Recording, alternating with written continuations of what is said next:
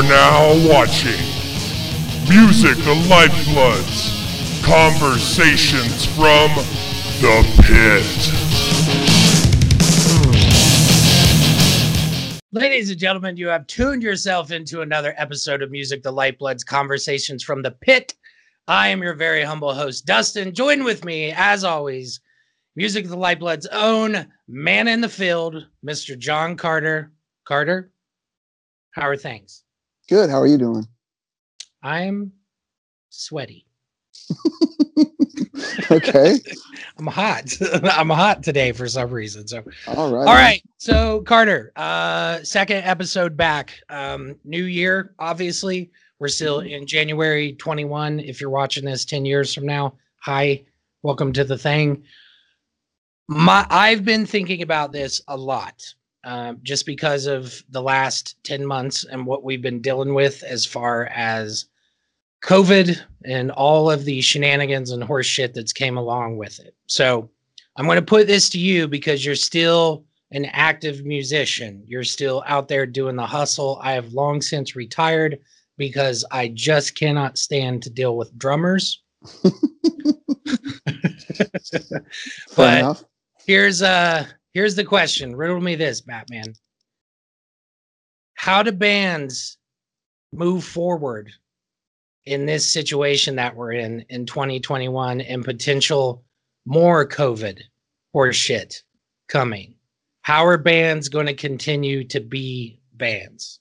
You know what? I was thinking about that not too long ago. And the one thing that I noticed is it differs from state to state, as to like, who's allowing what, you know what I mean? Because it's like, I live in North Carolina, and like South Carolina, at least parts of it that I know of, like Charleston, for example, is wide open.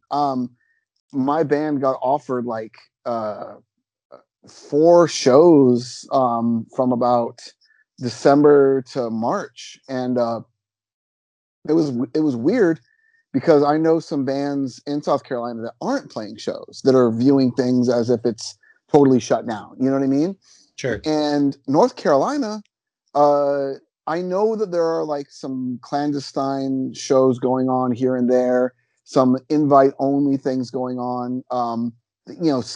Some skate park shows, backyard party shows, and stuff like that.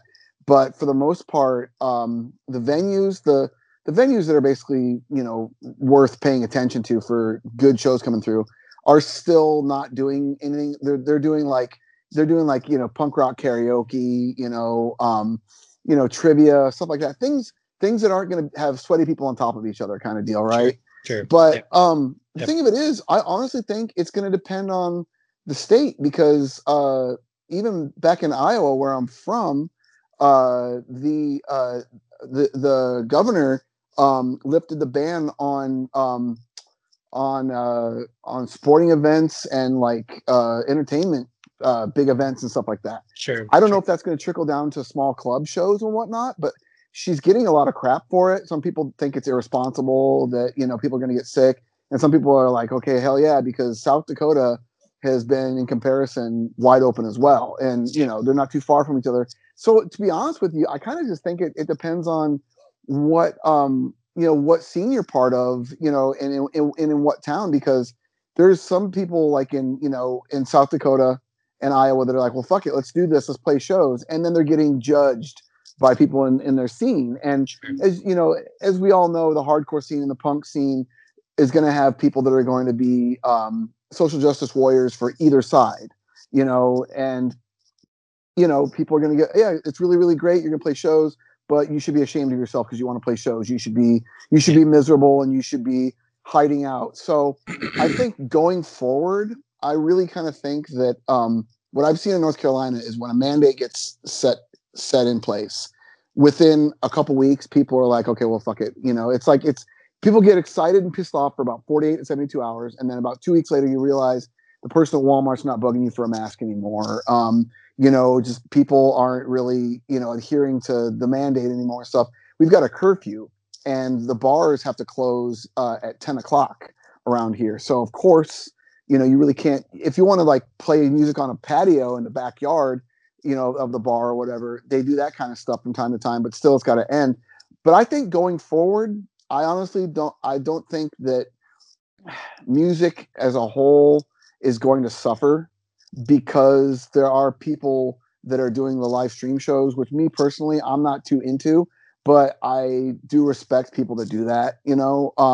There's also people that have kept their brands going via podcasts Sure. and blogs, and just there's a lot of people I know in bands, various bands that had tours planned that got canceled. And so they just sold all their merch online, and they're doing really well with merch sales, and they're making new content, and they're contributing some of the merch money to different charities and being socially active, obviously with the other things that are going on besides just COVID and stuff like that. So I kind of think, in a weird way, or it's going to sound weird anyways, bands that are socially conscious, bands that are multimedia, and bands that already kind of have a legacy are going to be fine.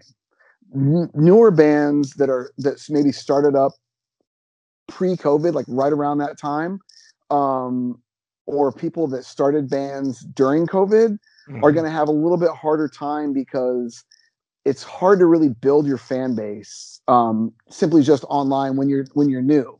Yeah. So what's going to come down to is I've seen some people just give the fuck up and like, oh, fuck it, we're done.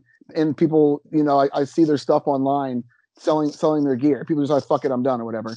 You know what I mean? And it's we've all heard it. A lot of bands have closed up shop because of it and whatnot. But like I said, I think that the bands, the bigger bands, the bands that kind of have like a bigger kind of following, bands that are social,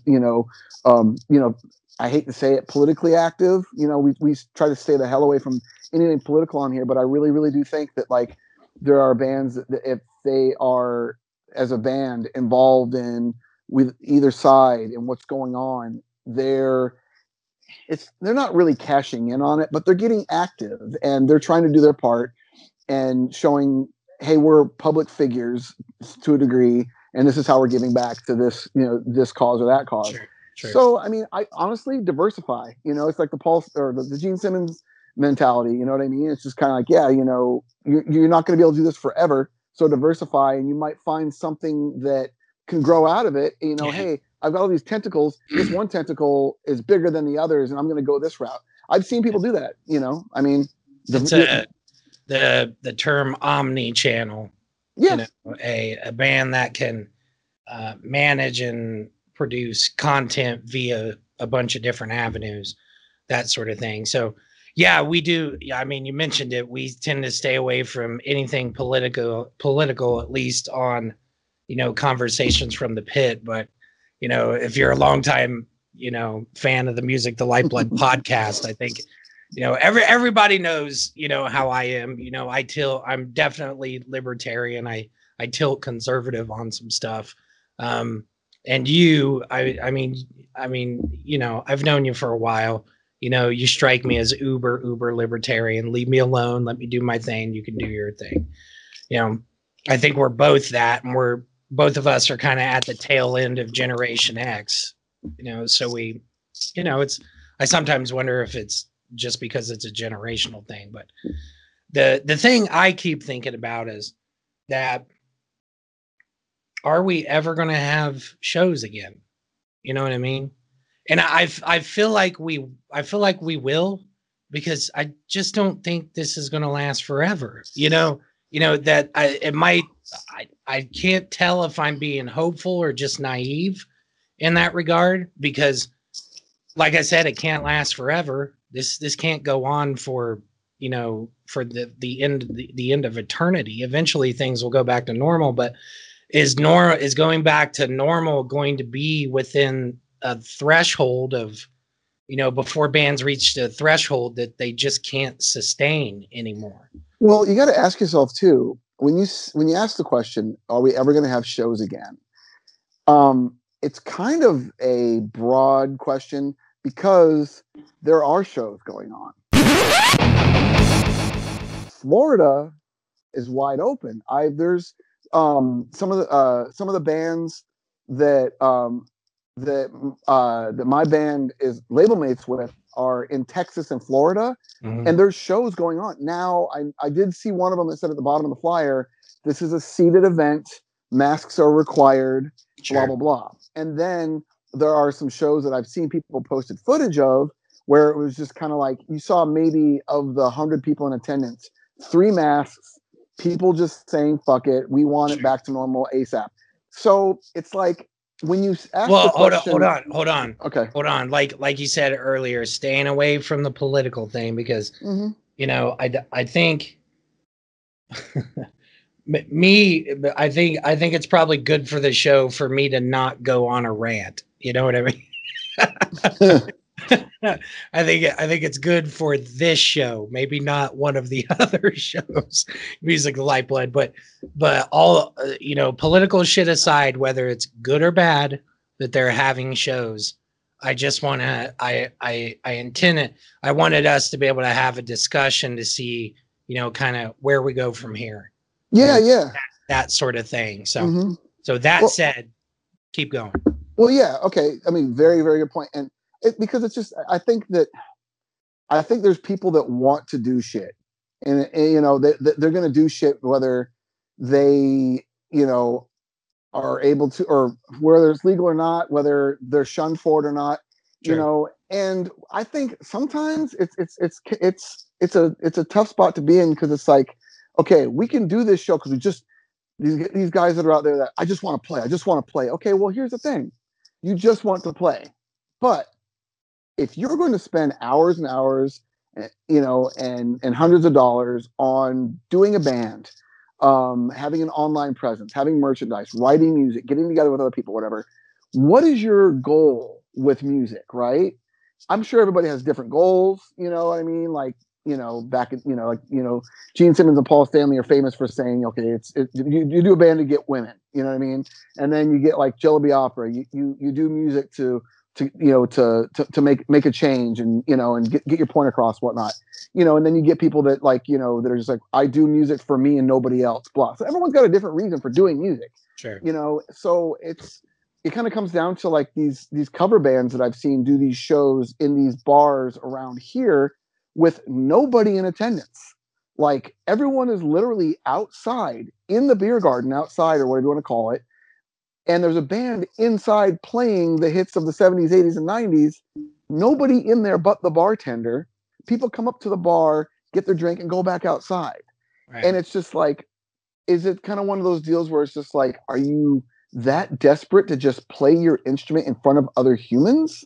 Or do you love the way playing music with other people feels? Or do you like just sitting on the edge of your bed and fucking wood shedding some riffs? You know what I mean? Like, why do you play music? And with you talking about, like, you've had some bad experiences, you're tired of dealing with drummers, you've had some things happen with you, you know, and our experience in music is quite different. And I'm not saying either one is either good or bad. It's just like, I've toured the country 3 times. I've worked with some fucking people that I really respect and looked up to, and had some really, really great experiences. And so I kind of think that's, you know, why I'm somewhat of a lifer, because I've done things that I become addicted to the way certain things feel with playing music, right? So it's just kind of like, you know, there's that kind of thing. Everyone's got their different perspective. And when someone's in a band that said, well, fuck it, COVID hit, we can't do anything, so let's just fucking end this band. Well, it's just like, well, were you even into it in the first place? Or, you know, what was your reason for doing it? And I think kind of what it really comes down to is, what the fuck is the reason for doing it? And is music going to be on a huge scale, like, you know, big fucking arena shows, like that big Motley Crue, Def Leppard, Poison thing that was supposed to happen, the Kiss farewell tour, you know what I mean? The big Lamb of God tour that was supposed to happen. All these big things that are run by these giant corporations, you know, and Live Nation and this and that, those things came to a screeching halt. But what I think is going to happen, and is already happening, even when things lift and get better, I think that the underground scene is going to become very strong. I really do. Sure. Because a lot of people have been networking through Facebook groups and through word of mouth. And there's actually, like, in Virginia, in Richmond, Virginia, there's a guy that books shows there, and he does it at a few different venues. And he advertises that there's a show, says you go, you get your tickets at such and such place, like a record store or whatever. You get your tickets. Then there's a phone number you call on that ticket, and he will tell you where the show is. and thereby keeping the riffraff out and keeping, the powers that be that don't want, shows to go on or whatever, or they want certain types of shows to go on and don't want other types to go on. So that was pre-COVID, and the guys had a lot of success with that. And it's kept the hardcore scene in Richmond, Virginia very, very strong. And I kind of think that in a weird way that is going to be more the norm in a lot of places. And I really think that the big thing that a lot of bigger bands are fearing and smaller bands are fearing at the exact same time is these venues go, okay, we can book shows. Okay, we're not going to book this 4 local bands on a Wednesday night for $5, and quarter beers. We're going to only book these ginormous tours that come through because the venue's got to fucking make money. So I think local bands and smaller touring bands are going to have a harder time booking shows because the venues that really want to capitalize on live music are going to opt for more of the sure thing, the better ticket sale, the better bar money. You know what I mean? Yeah. I think that's going to happen. Isn't that that's just sort of an extension of where we were at anyway? It really is. The pay to play trend is rampant. Yeah. Throughout second and third tier bands. It's just everywhere. It's everywhere. And I understand, like, we've talked about this on older episodes of the Music the Lifeblood podcast that, it's from a musician standpoint, it's real fucking frustrating. It's really frustrating. But from a promoter standpoint, who could be putting up a substantial amount of money to get to pay the guarantee for the headliner, to if it's a rented hall, whatever the case is, PA and all that other crap. I understand why promoters do that, but my biggest concern is the long-term life of what we would traditionally call independent music, the quote unquote underground. But the internet sort of leveled that, just kind of bear with me, using that terminology. But I'm more concerned about, we have a lot of bands, lower second and third tier bands that they're a working band and they need money coming in on the regular because that's their job. That's what they do. A lot of the bands I talk about on Vinyl Thursday are at that level. And if they're not doing something consistently, it's going to get rough for them. It's not with a band like, we always toss out those sort of old Megalodon bands all the time on here, Kiss and Foo Fighters and Queen and, just all of those bands that the money's not going to dry up, for them. But those lower level bands, it's what my fear is that they're not going to make it through their they didn't make it through last year, and they have no chance, no hope in hell to be able to make it through this year too. So I think you had mentioned live streams and, Kiss. It's funny because everything comes back to Kiss with you and I. Kiss did that the end of the year bash from Dubai. You mean the infomercial, the Come Shop in Dubai infomercial that they did? Yeah. Did you watch it? I watched the fucking pre-show on YouTube. Yeah. And wow, It's I'm sure they cut them some sort of a financial break to be able to do that. So the given some of some of the things you hear about Dubai as a country and how they treat some of their citizens, I'm a little, you know what I mean? Exactly. It's one of those things. But okay, man, if that's what you want to do, go do it. I might move here. I think I'm thinking of moving here. Me and Paul were talking earlier. I'm like, fuck, shut up. Really? Right. Yeah. Right. No, you're not. You're not. Yeah. No, you're not. It's the live stream thing. Cause I watched Venom Inc. A live stream couple weeks ago, And Venom Inc. is fucking tight. You know, Tony and Mantos, and their drummer's not Abaddon anymore. It's a newer guy, but Josh Freese. It's always Josh Freese, right? Mike Portnoy. I can't. Yeah. But the Venom, they were tight, and if you were just listening to it, that would have been great. Awesome. That absolutely would have been amazing. But the video, because there's no production value to it. It's literally Venom just standing there playing Venom stuff. Down. I think Down and Crowbar did one recently. Obituary did one. Obituary did like Slowly We Rot in its entirety, and like I love Obituary, but like I couldn't bring myself to watch it because to me it's gonna look like a bunch of dudes from the South, in fucking like NASCAR baseball, baseball caps and fucking baggy t-shirts rocking out in the garage is totally what I fucking figured. It seemed like it was gonna. I mean, it was probably amazing. It was probably awesome. Multi-cameras, but it's just kind of like I don't know. I couldn't bring myself. And I know people that watch the Mr. Bungle Halloween thing, right? Sure. And our friend Eric Tran watched it and said it was amazing, but I just couldn't bring myself to watch it. You know what I mean? I don't. It's because I think it's no different than the thing about it not being quote unquote live. You being in the situation of actually seeing the band in front of you play, whatever it is that they're doing, is that all the other stuff that's happening in the live setting is it's all things that funnel into the experience you're going to have in tandem with watching and listening to the band. Yep. Being able to walk over to the merch table and look at what they got.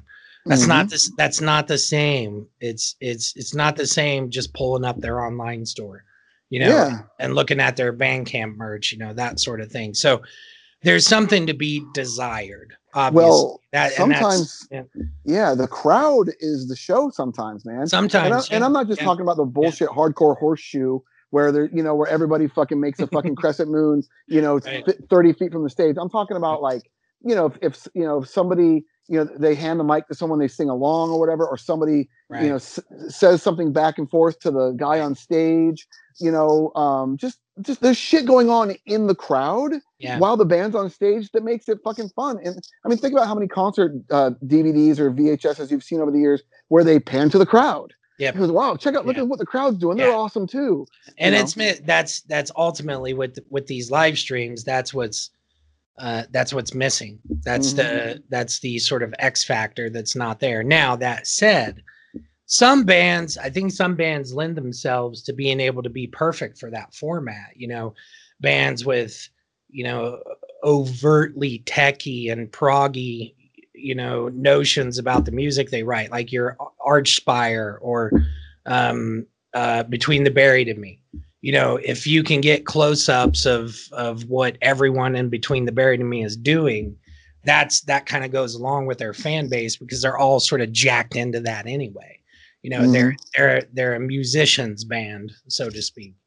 What that reminds me of real quickly is when bands, and I've been guilty of it too in the past, bands take promo action shots at band practice, not like on stage. Right. But like this is the drummer like this, and the fucking the bass player's jumping, or the singer's like, it's like at your band practice. So it's just kind of it's cool that you're getting into it and you look cool in the posing, but it's just like, so I kind of think about that with like the live stream. It's just kind of like, okay, so if that takes over as the number one, people aren't going to look at a photo and feel what's going on in that picture. Right. Like when someone's stage diving over someone's head or some shit. I just think it's obviously an imperfect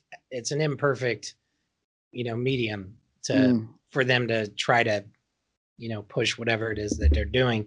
That's what's so interesting about it, because I think it'll work for some bands, it won't for other bands. So I kind of wonder, because we've seen that big explosion of bands just doing video blogs or video posts. And hey guys, it's your boy. hey guys, COVID day number 300. Let me tell you about this chord progression. It's all. It's all, and that stuff's cool. I think one of the, everything's about Kiss with you and I. It's just always Kiss. But Bruce Kulick, played guitar for Kiss through the 80s and early 90s. Bruce has been posting these videos to his YouTube and his social media of him just talking about significant dates or a guitar or whatever. And I love Bruce. Like, Bruce is one of my most favorite guitar players ever to walk the earth. He's absolutely incredible. But some of the videos, it almost feels like he's a teacher talking to a kindergartner. You know what I mean? Mm-hmm. He's very, like, his words are very measured. You can tell he doesn't want to be stuttering and stammering and tripping over his words. And then on top of that too, just the things that he emphasizes. It's so interesting because it's equally.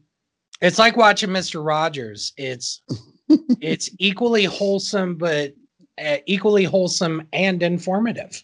You know what I mean? So yeah, he's done awesome with it. I mean, I think his content has been fucking great. And what's cool is a lot. I mean, over the years, people haven't really gotten a chance to really kind of spend a whole lot of time with Bruce. They get snippets in interviews, and they'll refer to him here and there, and he'll pop up on some Kiss podcasts. But like, we're both big Bruce fans, and I haven't watched every single one of them, but I watched a lot of them, and it's cool because it's just sort of like you get a little bit of him growing up, and you're like, wow, I mean, dude, you just, like you said, he's very measured. He's just like, he is a consummate professional. I mean, there's a reason why he made Kiss better when he played guitar for him, and it's just in so many ways, and then on the flip side, you get Paul Stanley locked up in his guest house, with his stuff. Oh my God! Today we're gonna go over Love Gun, okay? And it's just it was funny as fuck because it's just like after about 4 or 5 of his Instagram live videos, I'm just kind of like, dude, go outside, man, please. It was rough. Right. I think I would love Bruce is just one of those guys where, you just want Bruce to, you just once want to hear him say like, oh, fuck. You know what I mean? Like, just sort of lose it for just a second, just a minute, like drop a guitar, be like, oh, fuck, I can't, goddamn guitar broke, and cuss for a minute. And then he's back to being, professional Bruce. It's like high on my bucket list. See Bruce out of control. Yeah, like yelling at his dog or fucking telling his wife to turn the TV down or some shit. Right. Be incredible. Well, I think that there's so many bands. I think it's almost there's a whole generation of bands that it's untapped potential, because I think the bands that will get the most traction out of doing stuff like making these social media posts and things like that have no fucking clue how to do it. Yeah. You know what I mean? Like Bobby Blotzer, like it's always Bobby Blotzer. Like he ran a mutiny on Warren, Steven, and Carlos, and who am I forgetting? Oh, I got everybody. Robin's everybody. Dead, so right. But Bobby ran a mutiny on him. Was like, fuck it, I'm gonna go keep playing shows as Rat. And you guys are gonna have to fucking kiss my ass. Like, and lawsuits and all that stuff. Like, it'd just be great to get like Bobby Blotzer, sitting by his pool and just be like, let me tell you about this time Steven was an absolute cockdicker. Yeah. See, or just like a humorous anecdote, because you never hear that stuff from him. Like, those bands, they're from that generation of bands where social media doesn't click with them. Mm-hmm. Oh yeah. And it's just lost potential. You know what I mean? Do you know who does it right? And this was pre-COVID, and he actually obviously kept it going or whatever. But like Zetro from Exodus, Mm. he's got a show on YouTube that's fucking awesome. It's really good. It's it's a talk show. He's talked to everybody from Lars Fredrickson, to fucking Rat Skates from Overkill. I mean, it's a really cool thing. And what it's good seeing older guys like that really embrace, what's available technology wise, online, YouTube, and everything. You know what I'm saying? Sure. And you're absolutely right. People do want to hear, hey, oh my God, you know what? On the Detonator tour, this and this happened, blah, blah, blah, blah, blah. Because podcasts are super popular nowadays. People want to hear people come on there and tell stories of back in the day. People are putting out books. And for these guys to go, okay, well, we're going to go ahead and bring you, Rat version 4.0 and 4.0 B and C and whatnot. And it's like, well, you guys aren't putting out any fucking new music at all. Right. So, and not everybody reads books. So if you gave us like a constant like update on what's going on and an insight to what's happening, it's kind of like, with that era of music, I think there's a certain element of kayfabe. You know what I mean? Sure. And I think that there's some older guys that are like, wait a minute, the whole time they said that fucking, that guy was fucking Stephen Piercy's brother. Turns out he was just the fucking manager. Well, we figured it'd make the story better because, again, Kiss were famous for telling a different version of history all through the 80s and 90s. I've got Kiss magazines that came out like in the late 80s, early 90s with interviews, and they tell the backstories or whatever. And then you watch, Kiss My Ass or whatever, that and Kiss Confidential or Exposed or not Exposed, but anyway, some of their later stuff like that, and they tell a different version of the story, and then you hear them talking about the same thing about 5 years ago, and then well, this is really what happened with Peter, blah blah blah blah blah, and they were like doing the whole thing. Well, yeah, Peter and Ace were like best of friends. Yeah. They would hang out and do their thing, and you're like, just so. I think that certain people that worship these 70s and 80s rock bands, they're older fans. They don't want to see too much of the inside baseball, but at the same time they do. But it's the bands that don't want them to see the inside baseball. Yeah, it's what I always call it, the Osbournes effect. Yeah. That the Osbournes, that reality show, demystified Ozzy. And after that, post the Osbournes, we think of Ozzy very differently. It's easy to like Dio Sabbath better than Ozzy Sabbath after all that. Yep. Like for real. Yep, exactly. So I think I saw, which is interesting because the sort of the biology of how social media works and affects people, social media, the vast majority of people on it, they cultivate a persona. They're cultivating a persona, and especially for young people, it's interesting. Persona is Latin for mask. That should tell you every fucking thing you need to know about how social media works. And I think, like we were talking about, there's Ozzy being demystified. A lot of these bands, like there's certain bands that if they were to do it and just kind of let it all hang out, you know what I mean? Yeah. They lose some of their rock god power. You know what I mean? I remember after Lemmy passed away, Henry Rollins talking about one of the last times that he interacted with Lemmy, and I think it was from one of Henry's spoken word shows. Something I can't remember where I heard it, but Lemmy had invited Henry onto the bus, and Henry came in and hung out and visited for a while, and Lemmy was like, "Why don't you stay for a little bit, listen to some music with me, or whatever the case is." And Henry had commented like, "No, I got to get going," and Henry had felt like a sort of like profound sense of sadness for Lemmy because he felt like he was seeing loneliness. And it's kind of that, you know what I mean? That it's always, I think for us, it always feels like a letdown when you find out your guy isn't a rock god. He's just sort of just a regular dude. You know what I mean? But at the other, there's sometimes where that enhances things. I think, social media. It's funny because Glenn Danzig, his girlfriend, her name's Ashley, and I think she's Ashley Michelle Wisdom on Instagram. I don't know if it's Michelle or I don't know if that's a stylized version of Michael, because the bass player from the Bengals, her name was Michael too. So I don't know. But Ashley posted a picture of Glenn sitting on the floor. Yeah, I saw that. By the Christmas tree, wrapping presents. And he was barefoot, just fucking focusing on wrapping a present. And for me, I was like, it gets posted in, some of the online groups and things like that. And people kind of have their sport with it, and, I chimed in on it and, I said, he's fucking in love. You know what I mean? He's a man just like anybody else. Let him do his thing. He's 70 years old now, or whatever it is. He's worked his ass off. Let him enjoy his fucking hot girlfriend and hanging out with her. You know what I mean? Yeah. And it's sometimes it works in their advantage.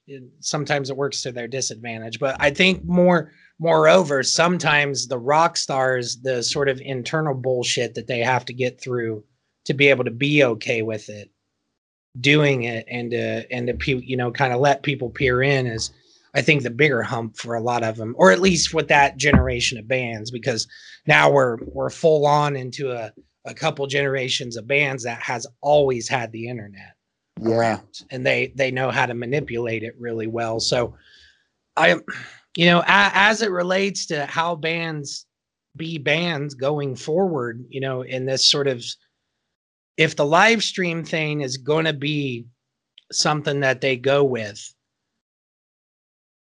some bands are going to have to put some production value into it, because you have the missing context of all the sweaty other people at the show, the pit, people falling over the barricade and stage diving and, fog machines and just all of that stuff, because that all adds up to something.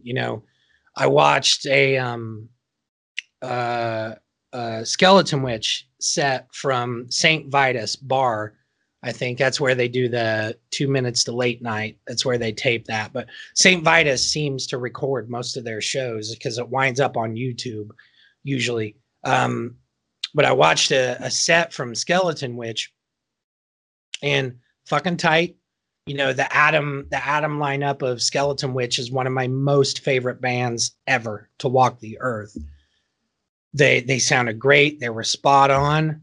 And then I immediately thought of going to see Skeleton Witch at the Hi-Fi here in Indianapolis with Jake a couple years ago. And I went, I don't want to watch that now. Because I don't feel the thump of Evan's bass, his Rickenbacker, or seeing Nate rock back and forth the way he does with his kind of big belly and his beard, bouncing up and down. And Adam, he looks like a Black and Thrash version of Jesus. You know what I mean? Like you miss out on all that. And I think for Uber fans, audiophiles like you and I are, I think sometimes it's going to leave us wanting, as far as watching them play music, doing it in like a mock show setting, that sort of thing. But at the same time, too, I think that, like I had mentioned, the omni-channel approach, where you're putting out different, prongs of whatever your thing is, whether it's like guitar tutorials or how I wrote this song, or check out, how we recorded this, whatever, whatever the case is. That's all awesome.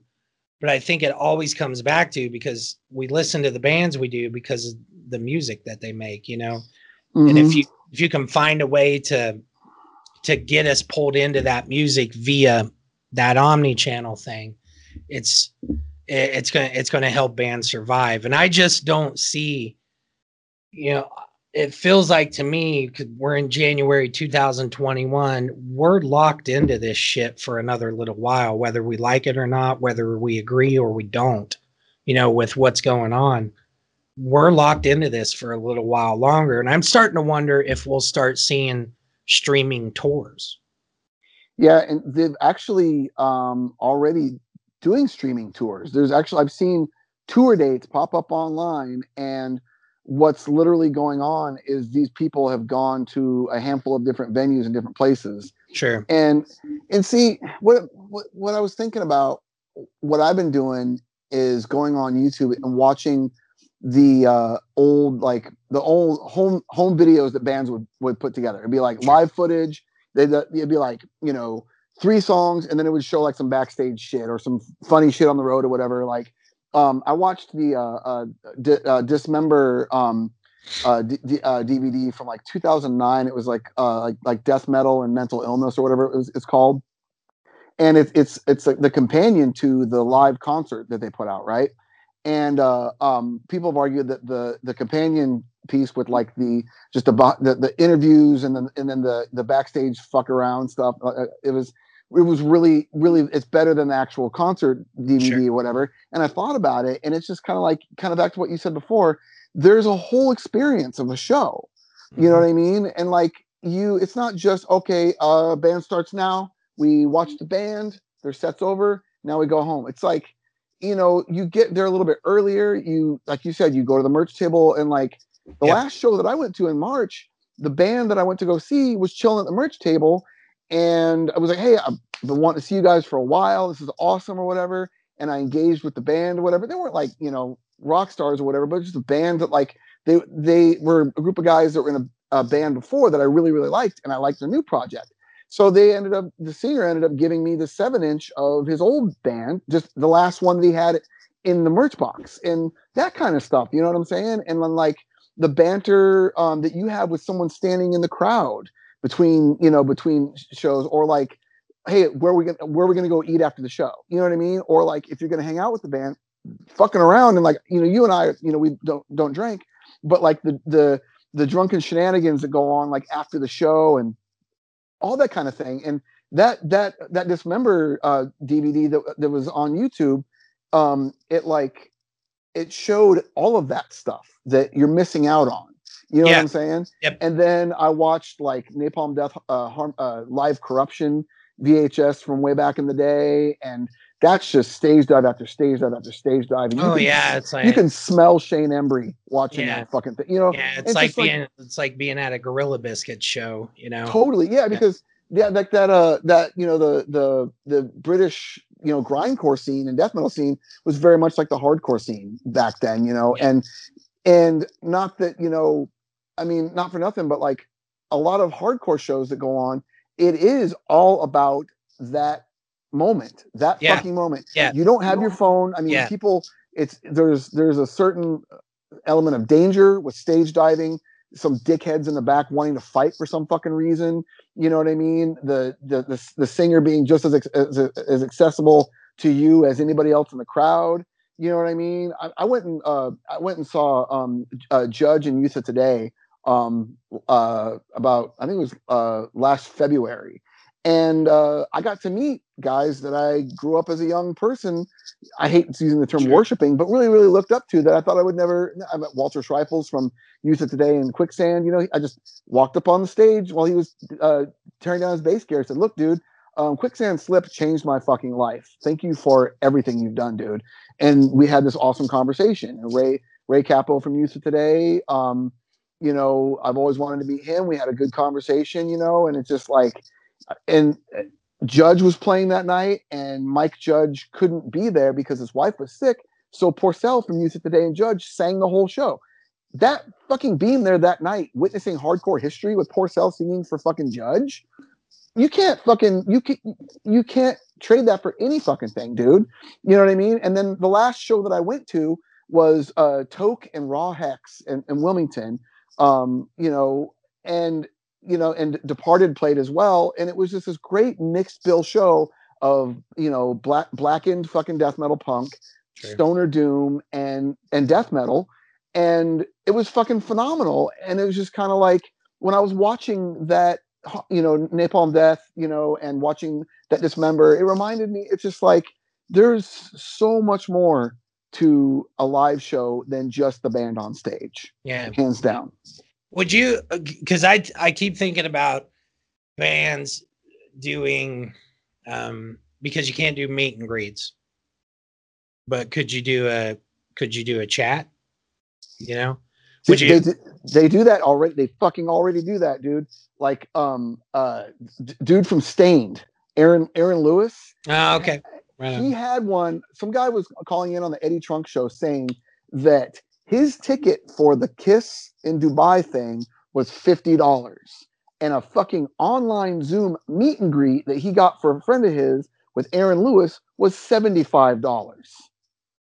What the fuck, dude? You're sitting there on Zoom, letting that just talking, having Aaron Lewis talk at you on a screen. You know what I mean? Yeah, I think it's bullshit. Well, but it may not be to an Uber Stain fan. You know what I mean? Yeah. Like, would you pay $75 to sit and bullshit with Ace Frehley for 10 minutes on Skype? Never. Yeah, I wouldn't either. You know, or Bruce, would you pay for? I'd pay for Bruce for sure. I would pay for a guitar lesson from Bruce. Okay. Not like, because you've heard these things called the cameos, right? Where people, you know, it'd be like a cameo. It's like, hey, what's up? Happy birthday, John. How's everything going? Hey. Right. I think it. I mean, for some Uber fans, you know, for like a 16-year-old kid that's totally into that band, you know, that might be worth it for them. You know, when I was 15, 16, and somebody would have told me that you can get on, you know, you can have a video call with Johnny Ramone for $100, I'd fucking find a way to get that $100. You know, I think you're right. Back then, pre-internet, I think to a certain degree, I think I've been desensitized to the whole, because you have a lot of unfettered access to people via social media and stuff like that. Plus you also have 40 some years of road behind you. You know, that really kind of gives you perspective on whether that's a good way to spend your money. Yeah, a 16-year-old kid talking to Ivan Moody for $75 on Zoom that has never been to a show in his entire life, that fucking loves Five Finger Death Punch. Right. That's probably the single greatest thing that's ever fucking happened to him. Right. And then in 5 years, he's going to be like, wow, remember that lame-ass fucking video call I had with that dude from that one band I can't remember? Since then, I've gone to fucking Coachella. Since then, I've started my own band, and I fucking met Dave Grohl, and he bought me a slice of pizza. You know what I mean? It just kind of, it goes from it only can progress from there if you really love it. So yeah, it has its place for a lot of people in certain times in your life. Yeah. I think I mean I do too. I think of Doyle, Doyle the band, featuring Doyle Wolfgang von Frankenstein, on guitar, and Alex Story on vocals. But I think of Doyle the band because they do those meet and greets, you know, and I've been to a couple, and it was awesome. It was awesome. That's totally worth $50 for me. Yeah. You know, that is 100% worth $50 to me, and more than likely to the fucking Misfits or Cancer Slug Uber fan, that's going to be just as great, because the reason it was great is because it wasn't just sort of like a cattle call where they're shoving you through, you know, like an assembly line, to where you just sort of mill past the band as they're signing pictures and not even looking at you. You're talking about the in real life meet and greets, right? Yeah. Okay. Yeah. So if I'm that 16, 17, 18-year-old Uber Cancer Slug fan, having a 10-minute Zoom call with Alex, that might be huge. That might be huge for them. You know what I mean? And I try to, you know, because music, the lifeblood, we sort of embrace the snob quality that a lot of us have when it comes to metal and punk rock, because we fucking make fun of bands. We make fun of bands, and we make fun of your taste in music, and we make fun of his taste in music. You know what I mean? That's part of the fun of being like a punk rock or metal fan. There's some, and we make fun of the stuff we like. We make fun of our own favorite bands too. Which there's no sacred cows with us. Right. Exactly. So look, for me, I wouldn't be embarrassed to say, like, if I could get on a Zoom call for 15 minutes with Glenn Danzig for $100. Yeah. I'd turn into Chris Farley. Remember when you sang Green Hell? That was awesome. Right. No, I know. I got my questions. I got all my questions ready to go. So I have a handful of things that I want to talk to him about. So I know what my first one would be. I know if I got more time, I know what the follow-up is. I know what the third one is. I know what the fourth. I know exactly. It's like checking off a grocery list. All right, I got that one in. Next one. I would want a hug. If I saw him, I'd want a Danzig hug. That's the number one thing I'd want. I mean, if some of the pictures that his girlfriend is putting up on Instagram is indicative of his level of cuddliness, I think it's possible. You know what's funny? There's actually like an incredible amount of people over the years since I started really going to shows, like just really big time into it since I was like 16. I've actually hugged a lot of my favorite musicians. Sure. It's, if you really think about that, you're just kind of like, did that, it's, you see a friend, you walk up to a friend, you might do the whole, like, clasp hands, pull them close kind of deal or whatever, but I've actually had like people that I've, had the pleasure of meeting, in bands, just, hey, what's going on? What's your name? Blah, blah, and then just give me a hug or whatever. And just sitting here going, it's just so like, I always kind of think about sometimes, like, was there like a Highlander type quickening that happened? It's just kind of like, is that why I love music so much? To just kind of, hey, this, I'm going to go, this is why you love this. And I'm like, right. You know what I'm saying? It's just kind of like, and that's probably why I think the whole streaming thing, or an online phone conference with a person in a band is kind of horse shit from my experience, from what I've experienced in life. You know what I mean? Because it's just kind of like, I mean, there's people that I know that it's as weird as it sounds, that I've grown up with, that I've gotten to be good friends with over the years, that have done really, really good things and been successful. And they're just random dude that I've, probably, seen throwing up in a toilet or walked in on having sex with their girlfriend. But people worship. I know people that would die to know that person. I'm not talking super famous. Just people. The thing to think about is that with stuff like paid Zoom calls and meet and greets and things like that, the thing to think about is that you've been desensitized because you've had that experience over, and both of us have. Yeah.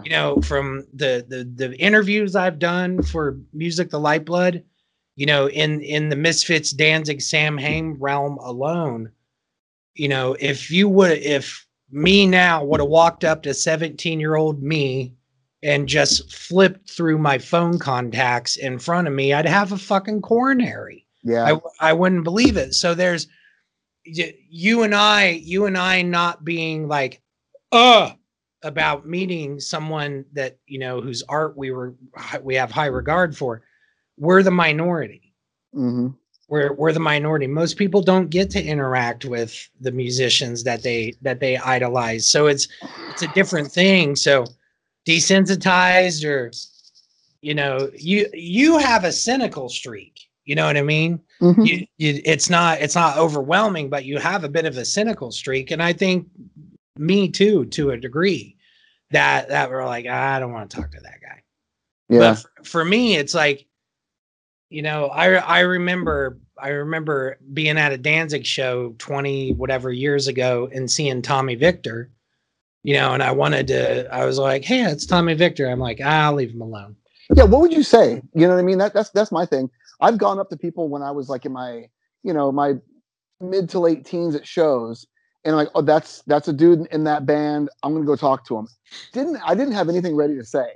And I remember I walked up to Henry Rollins. I saw Rollins' band in Tool at a place in Omaha, a small bar. And Henry Rollins was just sitting out on this retaining wall. Just nobody was talking to him. People were just kind of encircling, and there was like little groups over here, whatever. And I know that back in the day, he liked to just walk around and just meet people, you know, in Rollins Sure. band. I walked up to him and I'm like, so what book would you recommend first of yours? After I'd already read like fucking like 4 or 5 of them already. You know what I mean? And he was just like, well, what do what are you into? Whatever, you know, what do you kind of want or whatever. And he kind of told me you want to get pissing in the gene pool and blah blah blah. I remember a little bit, but it was in a weird way. It was a lame conversation, dude, because I led with a fucking totally mundane question, and I didn't want to. And halfway through the conversation, I'm sitting here going, I didn't want to hear him just talk about his books. I wanted to hear Black Flag stories. I wanted to fucking whatever, and it didn't turn me off on Rollins whatsoever. But I'm sitting there going, it's just kind of like, what the fuck's the point in meeting these people if A, I don't really know them, B, I don't have any super in-depth fucking like I've always wanted to know this. Yeah, there are some artists like I always wanted to know such and such, but I'm like, hey, look at that's Rob Zombie. Hey, that's fucking Les Claypool over there. That's awesome, cool. We're getting ready to see, you know, or just some shit. You know what I mean? Like, yeah, well, I'm in the same room with this person that I have them on my wall. Right. To me, it's just because I've made an ass of myself, you know, with different, you know, people. Like when I was a teenager, right? You know, I remember when I fucking first saw Sick of It All, and I went up to Craig Satari, the bass player, one of my favorite fucking bass players ever. And I remember seeing him playing bass for Agnostic Front about 4 years earlier. And I go up to him, and the album they had out at the time, Scratch the Surface, they worked with Garth, the guy who fucking worked with Rage Against the Machine, right? So he's just sitting on the side of the stage, and I'm just like, so what was it like working with Garth? And he's just like, whatever, and fucking got up and walked away from me. And I'm like, I'm never talking to another person in a fucking band, you know? So it's just, but what's really cool though is over time, being in bands myself and kind of like touring and doing shit or whatever, I'm like, okay, hey, what's going on? I'll see fucking somebody from at the drive-in, because they spend a lot of time in my hometown. We have a lot of mutual friends, and like I saw Omar from at the drive-in at a Melbourne show a couple of years ago. I'm like, hey, what's going on, man? Blah blah blah, you know. And I asked him how his mom was and this and this or whatever. And I'm like, okay. And I thought about it, like, you know what? That's awesome. I got to see someone I hadn't seen in 15 fucking years. And I actually had a legitimate, I was concerned. We had a great, because we have a history, you know, we've played back in the day, my old band, we played some shows with them and shit like that. So it's just kind of like, you know, I wasn't fanboying, you know, and that's where it hit me. I'm just kind of like, you know, it's just a whole weird thing, because they are just fucking people. They are just, and humans. that's the trick of it. If you want to have a good, comfortable, positive interaction with people, don't fucking freak out. And the fact that they are just people kind of makes it like, well, I don't care. You know what I mean? Yeah. Like, you know, for me, more often than not, I was like, he's doing something. I'm gonna leave him alone. Yeah. I mean, we got to play Locomotive Gun, Down to This. We got to open up for Soulfly when they were doing the Nail Bomb thing, right?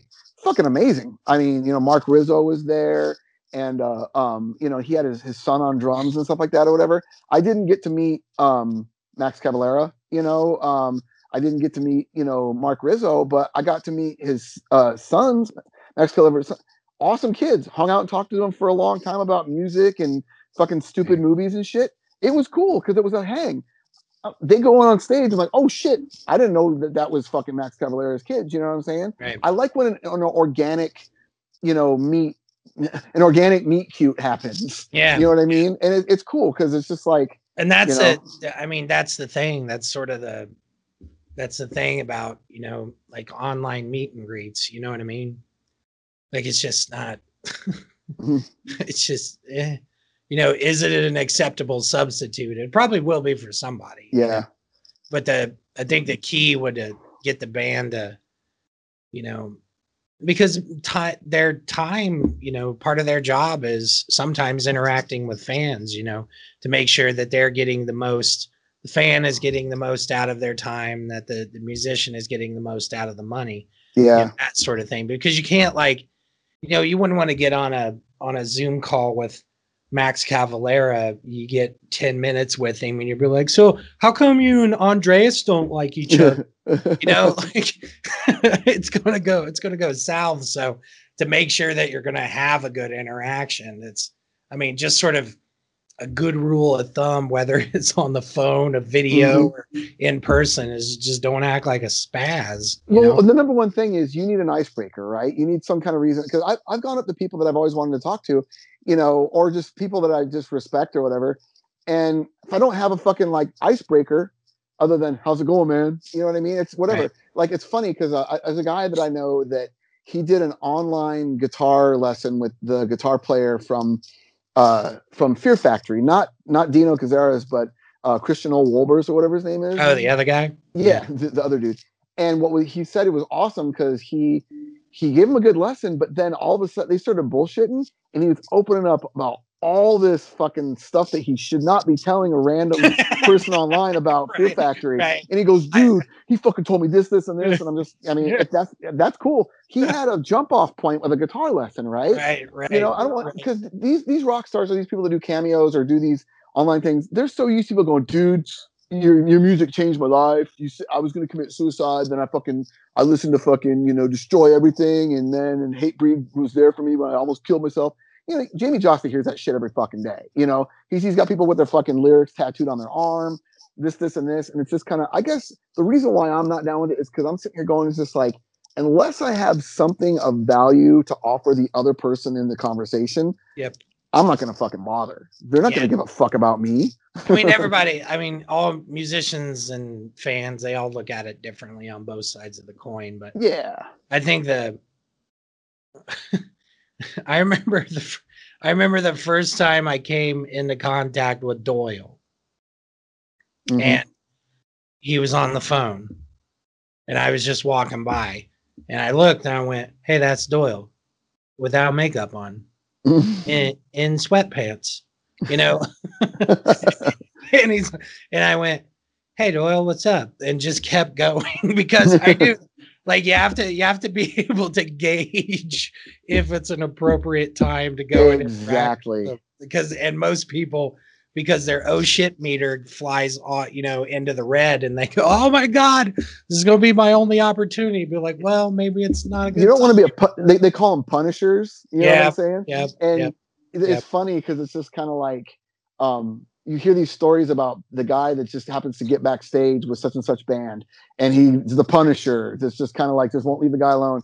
And these people that are fucking doing these online or these Zoom meet and greets or whatever, they're taking the risk of a Punisher. But like, you know what? This motherfucker paid me money to ask me bullshit questions and punish me for 15 minutes. So I have to endure it because I'm not playing shows. I got to fucking pay bills somehow. So go ahead and ask me the same question about such and such song over and over again. I mean, if they have a refund policy, maybe it's time to kick it in, Yeah. I think like, it was funny that you mentioned that, the guy on the call with the Fear Factory guy, saying like, oh my God, he, let the floodgates open on some stuff. Like I've had that. Like doing interviews, I did one a couple years ago, and there was a big oh shit moment in there. I know exactly what you're talking about. You still haven't told me what you heard, by the way. So for the record, yeah, but it was a big one. It was a big one, and we just kept moving, just kept moving. And I was like, okay, writing a note about that down, and I got to the video, the editing it, and I said to myself, I'm gonna take that out. Like I can't comfortably leave that in. That's gonna cause a problem. So yoink, take it out. So I can't imagine if you were doing like Zoom calls with fans, and just so you get the musician on a bad day and he, maybe had a couple drinks and he lets something fly, and then all of a sudden, Metal Sucks and Blabbermouth have something that you don't want them to have at that time. So God, imagine a cameo with Rob Flynn or something. You know what I mean? That fucking he would just wow. I mean, yeah. He would go on because he's notorious for being extremely candid. You know what I mean? Right. So and like I said, that maybe that's depending on the person. Let's say if someone goes, dude, I get a 15-minute conversation with fucking Phil Anselmo. Here we go, record. You know what I mean? So he's gonna say some shit. Yeah. You know what I mean? Yeah. That would be worth the price of admission. You know? Yeah. If I was gonna, I would, if it were me, I would shell out. I'd shell out some money for a couple of people. Yeah, I would. I really would. Maybe Stuart Copeland. Oh, that'd be odd. I would love to talk to Stuart Copeland. I would love to talk to Stuart Copeland but a lot of the bands that I really, really like, I can just send them an email. Be like, hey man, what's up with this thing? That's why I take so much stock in having common ground or having a good icebreaker, because a lot of these guys have heard the same intro question. They've heard the same, like whatever happened to blah, or think about, like, again, not to get on it again, but like with Kiss, that in the 80s, so many people, so why'd you take the makeup off? You know what I mean? Think about that punishing motherfucking question. It's some dildo that's like, I'm just like, yeah, okay, you can't go online to see the other interviews we've had. You're not going to read every single magazine. So these huge bands that have this big legacy, like Alice Cooper, Kiss, Motorhead, Robert Plant, fucking even Stuart Copeland, because there's more to him than just drums. Like his fucking, like who his brother is and all that whole shit.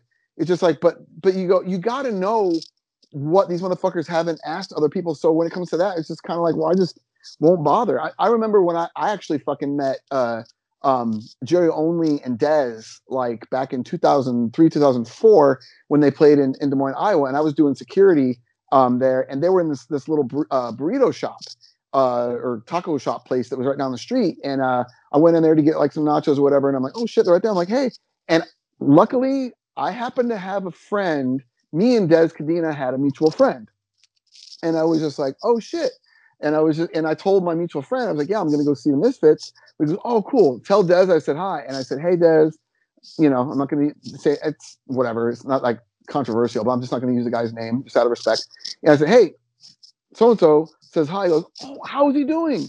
Blah, blah, blah. So me and Dez Cadena had a conversation about a guy that we were mutual friends with. Right. And I'll never forget that, because I'm like, this is fucking rad. And I'm a huge Black Flag fan.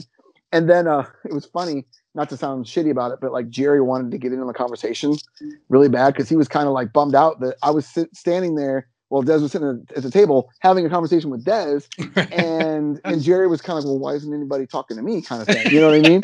And it was really awkward, and so I was just kind of like, somehow we segued into a conversation about Glenn Danzig, and then I remember Jerry saying something about like, well, yeah, he's doing really good, and I'm happy for him, if doing porn and comic books is your thing or something like that. He just kind of brought, I'm just kind of like, it was real dismissive, because it was right around the time when Glenn was doing those shows with bringing Doyle on stage. Mm-hmm. And it was tense. And I was just kind of like, I don't know Glenn Danzig personally, and I don't, whatever, but somehow I got on the subject of it, and it just somehow Danzig got brought up, and I'm like, this is fucking weird. But regardless, I'm always going to have that, that memory of like, I got to fucking, talk to, one of the guitar players / vocalists of one of my fucking favorite bands ever. And then the fucking bass player of one of my other favorite bands ever. And it's just kind of like, and it didn't cost me anything. You know what I mean? But I had an icebreaker of, hey, me and you know the same person, and that's cool. Whatever, Yeah, it's the sort of tips and how to not have shitty interactions with your heroes. Yeah, and I really did. I actually had second thoughts at first. I was like, fuck it, I'm just going to leave him alone or whatever. You know what I mean? But it was just kind of like, whatever, and ended up having a really, dude, Dez is just like a real chill old hippie. You know what I mean? And he was cool. So that's it. Well, most of Black Flag are weird hippie surfer dudes. Dude, Chuck Zukowski, one of my favorite bassists ever. He is such a hippie. He could, just fucking, he's awesome. But I just think just like Keith is the one I always think of. Just Keith, and just like he's his own thing, man. Man, It's just that. Back with me and Black Flag. We didn't give a shit about any of this fucking shit and is going on. I love listening to any interview with fucking Keith Morris, dude, because he's on all the time. I can't do it. I just can't. I just can't do it, man. The thing I love about Keith I've got a couple off albums. I got a couple Circle Jerks albums, but fuck yeah. Every time I put one on, I realize why I don't put them on. I feel bad about saying that because I'm like, I don't like Circle Jerks. Yeah, I'm glad. I'm super happy that Greg went and played in Bad Religion for so long because it means Circle Jerks weren't making more albums. Wow. I'm just like a huge dick about it, and I feel bad. Like, I want to destroy you. Well, turn that off. Do you know what's funny? I've never heard that album ever. I love Group Sex. I love Wild in the Streets. I love Golden Shower Hits. Those are fucking phenomenal. And even Wonderful and Four are good. Wonderful and Four are more or less just rock and roll albums, but it's just kind of like I could see. Okay. To me, Keith Morris is the Axl Rose of punk rock. I know people that hate Guns N' Roses because they hate Axl Rose's fucking voice and his personality through the 80s and 90s. I fucking love Guns N' Roses because it had that fucking element in it. And I love Circle Jerks because they had crazy ass Keith.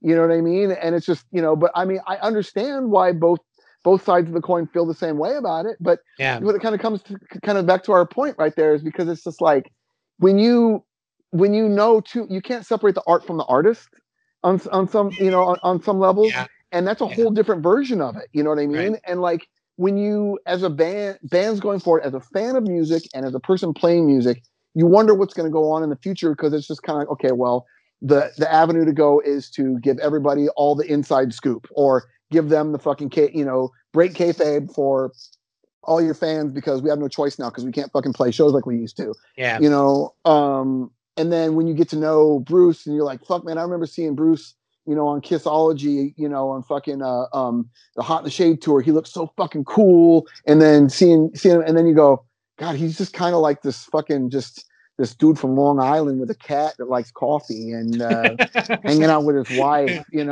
he's just like, I don't want to know Bruce anymore. The romance and the presence that Bruce's wife Lisa has just in all things that Bruce does. Yeah. Is like I'm so happy for them. Yeah. I don't want too much of my favorite artist, to be honest with you. I really fucking don't. Yeah. And I hope okay, it sucks that I never got to see Motorhead live, and it sucks that I'll never get to meet Lemmy. But in a way, I'm glad that I didn't because he's fucking Godzilla. He's King Kong. He's Frankenstein, and a fictitious character. Yeah. I don't ever want to meet Gene Simmons or Paul Stanley because I can never meet them in 1977. Right. I look. I've interacted with Paul, and he was uncomfortable with me. On several different levels. Wow. I walked around I turned into the room or the thing and Paul was standing there and I went, "Hey Paul, what's up?" And I had a Misfit shirt on and I can tell that wasn't cool. Yeah, he has a tendency to sort of like get triggered by some of the weirdest things. Well, it's a holdover from the 80s when they were obsessed with being cool. They had to compete with John Bon Jovi and whatever other band. And they always want to be photographed with people that were either wearing Kiss shirts or, looked cool, that sort of thing. So, you're never going to have the interaction with Paul Stanley where you walk around, you turn the corner and be all like, "Hey, Paul, what's up?" "Oh, I love the Misfits." I was like, "No shit. How about the Circle Jerks?" You know what I mean? Like, it's nice raspberry shirt, Dustin. No, right. It's just, it was awkward. I could tell he was awkward. But I was just like, "Hey, Paul, good to talk to you, man. Hope you're doing all right." We're never going to have a common ground icebreaker with Paul Stanley. Never. We're never gonna, you know what I mean? No, I would go straight for the throat. I know I would. I'd be Really? like, can I see your ear? Oh fuck. You know, I would immediately, I would just no punches pulled. You know, I'm just gonna go. Hey, what was up with the Coke spoon in 1976 hanging around your neck? Yeah, what's up with your? Was it a thing or your thing? Rock and roll over Coke spoon, man. Yeah. You know? That's a good place to stop for the fucking day. I guess. Was it snuff? Was that what it was? I was just thinking, because I was just thinking about the circle jerks. I laughed a minute ago. It was just, as I said, like whenever I listen to the circle jerks, I remember it's the same thing with the Dead Kennedys. Whenever I listen to the Dead Kennedys, I remember why I don't listen to the Dead Kennedys. And it's same thing with circle jerks, and you know, like getting to meet Keith Morris. You're, you know, like hey Keith, hey, what's up, man? What are you looking at? And be like, you know, you could be like, hey, do you really like Red Cross, don't you? You know? Or, you want to listen to the Adolescents or Agent Orange, or just not your bands? Do you get the feeling that like you're never going to be as cool as Keith Morris wants you to be when you meet him? You don't listen to Radio Birdman, and you know, like because I mean, I personally, I'm a huge fan of him. I love the fact that his musical taste is so vast, and he knows his shit about like old 50s and 60s music and garage stuff, and all that kind of shit or whatever. But like it's just kind of like he's an entity that's just kind of like I said, you're never going to be as cool as he wants you to be. You're never going to be on the level that he requires a person to be to really interact with him. You know what I'm saying? And I've noticed that there's even some people that I know from like some like lower tier bands that are somewhat successful that I'm just kind of like, this person is not going to be interested in talking to me at all. Or you ever had that thing where like, this person is a lot like me, right? I feel like but if me and that person are in the room, is there room for two of us? And what the fuck's the point of, of what the fuck is going to be good, any good for him to meet me or me to meet someone that's kind of like me at the same time? It's just, I've always kind of like, with groups of friends, I've got a real diverse group of friends. When I meet somebody that's in a band, I'm like, you're a space alien, you are a fucking sci-fi monster. Can I touch your hair? You know what I mean? It's just, you're not fucking real. But then when you're just kind of like, hey, this is just a dude, okay, there's two guys. Oh, like, okay, like for one thing I was telling my wife about not too long ago is like, I don't give a fuck if somebody's straight edge. There's a lot of fucking people that are straight edge. I'm not going to become your fucking friend because you're straight edge. You can be an asshole and be straight edge. You can be fucking or whatever, or you can be a fucking huge Kiss fan and I'm not going to fucking like you. You know what I mean? So it's hard. So that's why I'm like, people go away. Yeah. I just feel like if punk rock was an amusement park, Keith would be one of the big mascots walking around. And oh, for sure, it'd be like I feel genuinely bad. I feel genuinely bad when I'm all like, I don't like circle jerks. Please turn that off. That's crazy. That's weird, man. Like, I mean, that's fucking nuts. I you know what I think also too is a big thing about Keith Morris is it's like I said with Axl Rose. For some people, it's like, fuck yeah, I love this. This is weird and cool. I like it. Or some people are like, fuck it, that sounds like garbage, turn it off. Or like, you know what? It's an acquired taste. After a while, I know people that like Axl Rose was an acquired taste to them, and like with me, when I first heard Motorhead when I was really young, I'm like, this guy can't sing. Fuck this guy. And then when I got older, I'm like, oh wow, he's rad. He doesn't give a shit. He's fucking sounding however the hell he wants to sound. Yeah. Man, I'm all like, I like Henry. Yeah. Well, dude, I mean, there was 16 different fucking singers for Black Flag, before they fucking landed on Henry. Well, fucking 4. There was only 3. I mean, there's probably about 24 that we don't know about. Where are we going to count Mike Vallely? Oh, let's not. I'm a fan of Mike V, but like that whole thing was no. No, and it's just funny. It's just funny with like one of your favorite bands, and you have to say to yourself at some point, go, this is bad. Mm-hmm. Well, dude, okay. I love Revolution Mother, the band that fucking Mike V sang for. I love Mike V and the Rats. The band that he did, that shitty fucking band that he did with Greg Ginn, the For Your Own Good or whatever the fuck it was called. You know what I'm talking about? Oh yeah. They were. Greg was doing double duty. He was opening and closing. It was during that period where Black Flag got back together. And what was it called? Fucking Good Enough or This Is Good or some shit? But I can't remember. To me, it sounded, the total like bullshit, like jazz discovery, fucking wankery going on on Family Man and crap like that or whatever. It was nothing but that with fucking Mike V trying to sound like Slip It In era Henry Rollins.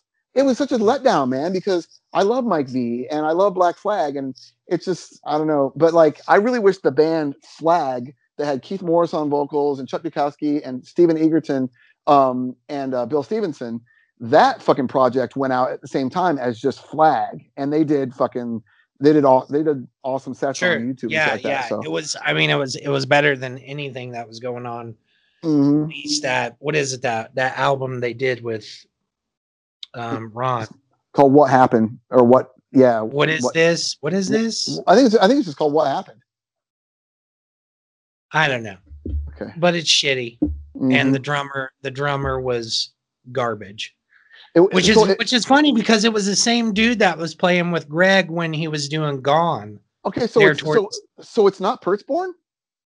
It wasn't. Wasn't No. Okay. The album was done with the dude that played in Gone with Greg. Oh, okay. They're towards the end of Black Flag. Yeah, and Gone was terrible. Brandon had came in when they got rid of him because it was all unanimous. Like, this guy doesn't know what the hell he's doing. Mm-hmm. Like, you watch footage from that tour that they did, and it's bad, man. It's bad. Like, he doesn't know how to end songs. Ugh. Like, okay. It's like, I don't know how else to describe it. Should we have a Black Flag discussion in the future? Or probably. Do you think it would even be relevant? I mean, it doesn't matter if it is or it isn't, but okay. I think we should. All right. Well, I'm gonna have to call it because I gotta piss. Like an idiot. I drink water. That's how episodes are ending now. John has. Okay, I will make sure that I don't do that again next time. But okay, it's fine. All right, we'll do a Black Flag episode next one.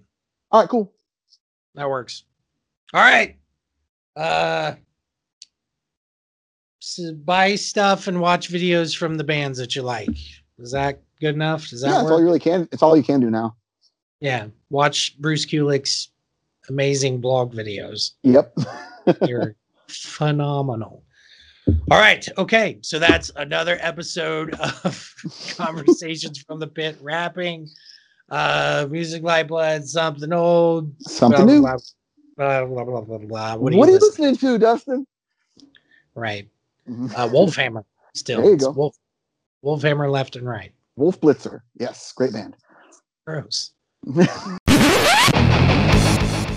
Hey, folks. Don't forget, you can support Music the Lifeblood by buying some of our shit. Go to teechip.com and check out the MTLB Ultra Mega Store. Tons of fun stuff. Coffee mugs, t-shirts, hoodies, all kinds of shit. So you look cool for once. All right. Fucking merch.